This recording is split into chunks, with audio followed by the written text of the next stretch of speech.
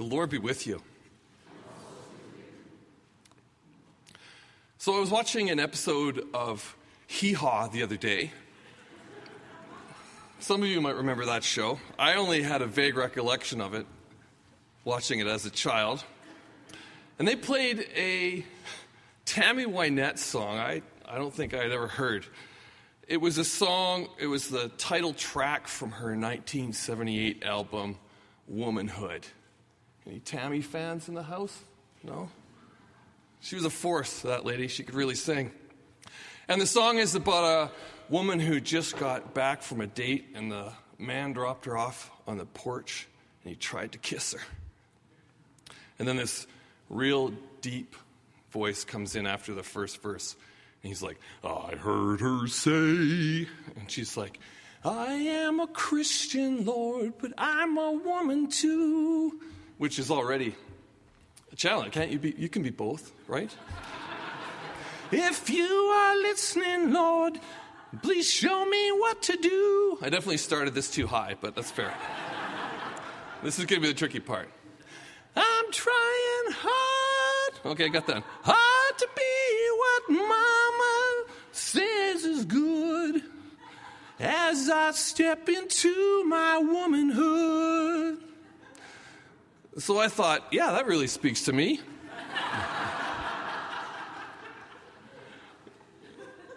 Like so many great songs in history, womanhood speaks with a refreshing and some sort of unnerving frankness that bears witness to what you could just call the struggle. How is a person supposed to live a good life and navigate romance and have a career and be kind and make a family and do the dishes and pay the bills and cope with real trauma and toxic relationships and get to sleep at night somehow? All while the expectations of a moral code and a sense of purpose and a life of faith hang over your head too. The struggle is real, and there are so many ways to get it wrong. Tammy Wynette wrote a lot of songs about the struggle, and she knew just how well things could go, and she knew just how bad a turn things could take. The same woman who wrote Stand By Your Man also wrote Don't Come Home A-Drinkin' with lovin' on your mind. Your good girl's gonna go bad, and Divorce. The more you know about Tammy Wynette's story, the more you just want to swoop right in and rescue her. The poets in the Old Testament, they sang songs brimming with the struggle of the nations. The prophets really knew how to sing a song of woe and weary and frustration. Jeremiah joined with the daughters of Jerusalem in their mourning.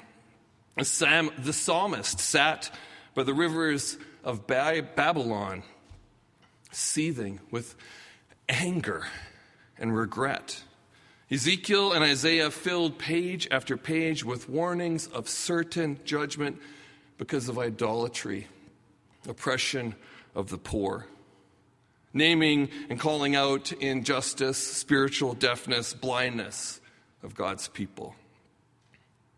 How is a nation supposed to protect its borders, maintain its economy, sustain families, do the dishes, pay the bills, keep their covenant with the living God?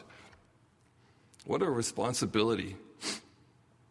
The judgment of the prophets is a brutal reminder of the failure of God's people over and over and over again. How much scolding can anyone take? I think a lot of us are familiar with brands of religion that are a clanging gong of judgment and condemnation that miss the point entirely. That's because that wasn't the whole message of the prophets. These prophetic warnings of judgment always point to a path of redemption, a path to healing and renewal. They're deadly serious, but they're always with God's purpose. messages of hope for desperate people. As Old Testament Bible story kings go, and in the popular memory of the day, King Uzziah had a pretty good run. A relatively stable and impressive 52-year reign. Being king is its own kind of struggle, isn't it? Like they say, kinging ain't easy. Probably Uzziah's biggest accomplishment was that he somehow managed to keep peace with all the nations around him, which by many measures made him a better than okay king. If you read your way through the story of the children of Israel, a pretty clear pattern emerges. It outlines an extensive list of the ways that the biblical kings came to ruin. Corruption, incompetence, idol worship, carelessness, the influence of foreign wives, debauchery and decadence, blasphemy. Compared to some of the embarrassingly depraved and immoral kings over the years, Uzziah was a solid B plus maybe. But then if you read 2 Chronicles 26, we find that being a king finally went to Uzziah's head with some tragic consequences. You see, Uzziah went the blasphemy route. At some point he thought, wouldn't it be a good idea if the king did everyone just a huge favor if I entered maybe the sacred space of the temple, the place set apart for rituals carried out by priests who had given their lives and consecrated themselves for holy purposes. I mean, wouldn't it be great if the king just walked right into the holy place to personally make an offering on the altar of incense the way only a king can? I mean, why not, right? Bad idea, Uzziah. We're told that 80 priests, 80 sincere voices stood in protest warning the king, don't do what you are about to do. This is a terrible plan. But Uzziah doesn't listen. Picture this scene. There's the king, and he's indignant, and he's entitled, and he's standing in the temple. And no doubt he's wearing some sort of ridiculous king outfit he's chosen for the day. And there he is in the holy place, holding this bowl of smoldering incense, full of indignation, full of rage. 2 Chronicles says, now he had a censer in his hand to make an offering. And when he became angry with the priests, a leprous disease broke out on his forehead in the presence of the priests, in the house of the Lord, by the altar of incense. Uzziah would be a leper till the end of his days. The first 5 books in the book of Isaiah, or 5 chapters, in the book of Isaiah, are a poetic smackdown. They're an ominous prophecy of dire warning, a declaration of national failure. Isaiah says, ah, sinful nation, people laden with iniquity, offspring who do evil. Your princes are rebels and companions of thieves. Everyone loves a bribe and runs after gifts. They do not defend the orphan, and the widow's cause does not come to them. Words of judgment and condemnation. Isaiah warns that the day of reckoning is at hand. Local sins, failure to care for the little people, selfish habits and practices, global consequences. This means that other nations will come as the hand of God's judgment, devastating the land, laying waste to the city. And then we get to Isaiah 6, the passage we read today. In the year that King Uzziah died, I saw the Lord sitting on a throne high and lofty, and the hem of his robe filled the temple. Somebody just opened up the airlock and blew Isaiah into the presence of the holy God. And what a strange and beautiful vision. This is Israel's temple, but not like anything anyone has ever seen before. Full of bizarre angelic creatures with 6 wings standing in attendance saying, "Holy, holy, holy is the Lord of hosts. The whole earth is filled with his glory." Isaiah has gotten a glimpse behind the veil of reality, the place where everything that exists is held together. This is a glimpse at the inner chamber, the throne room of the universe, the nuclear reactor of heaven, and mortals don't belong here. Understandably, Isaiah is terrified. He says, "Woe is me, I am lost, for I am a man of unclean lips, and I live among a people of unclean lips. Yet my eyes have seen the King, the Lord of hosts." That judgment was hard words for people, but to his credit, Isaiah doesn't spare himself in the mix. "Lord, I'm a prophet, but I'm just a man too. A man of unclean lips, amid a people of unclean lips."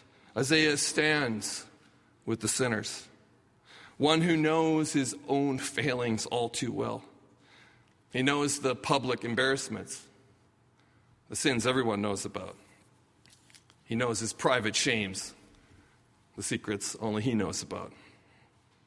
How can this be? Woe is me, woe is me, woe to anyone who gets too close to such holy fire. Who can stand so closely to the pure heart of God's holiness? But then, the surprise. One of these 6-winged creatures swoops down and takes tongs and picks up a live coal from the altar, burning bright with holy fire, and presses that coal against the prophet's unclean lips. And the crazy part? It doesn't destroy him. He doesn't explode. He doesn't burn up. Isaiah isn't crushed into a speck. He isn't struck with leprosy or some other disease of judgment. This isn't his undoing. This is Isaiah's redemption. Now that this has touched your lips, your guilt has departed and your sin is blotted out. The holy thing, the holy place, did not destroy him. Instead, this coal of holy fire has made Isaiah clean. It's blotted out his sin, making him new, taking away his guilt. Isaiah's holiness is pure gift. It's a complete surprise. And so, the temple where Uzziah desecrated and shamed himself is Isaiah's place of redemption and healing. The man with unclean lips made clean. This crazy and over-the-top, astonishing call of Isaiah's story is where the prophet finds his footing. His assurance that God's ultimate purpose is not to destroy, but to make new. Even as he predicts days to come, days when the land will be desolate, the cities laid waste and empty, and the people scattered, comparing the nation to a tree cut down and burned to a cinder. Judgment for the nation is still coming. The voice of heaven is sure of this. But Isaiah responds like a classic Jewish prophet. "How long, O Lord? How long do your people have to suffer such terrible judgment?" And the Lord tells Isaiah that this time around the devastation will be truly terrible, when all that is left is this charred stump. But he assures them that this isn't the last word.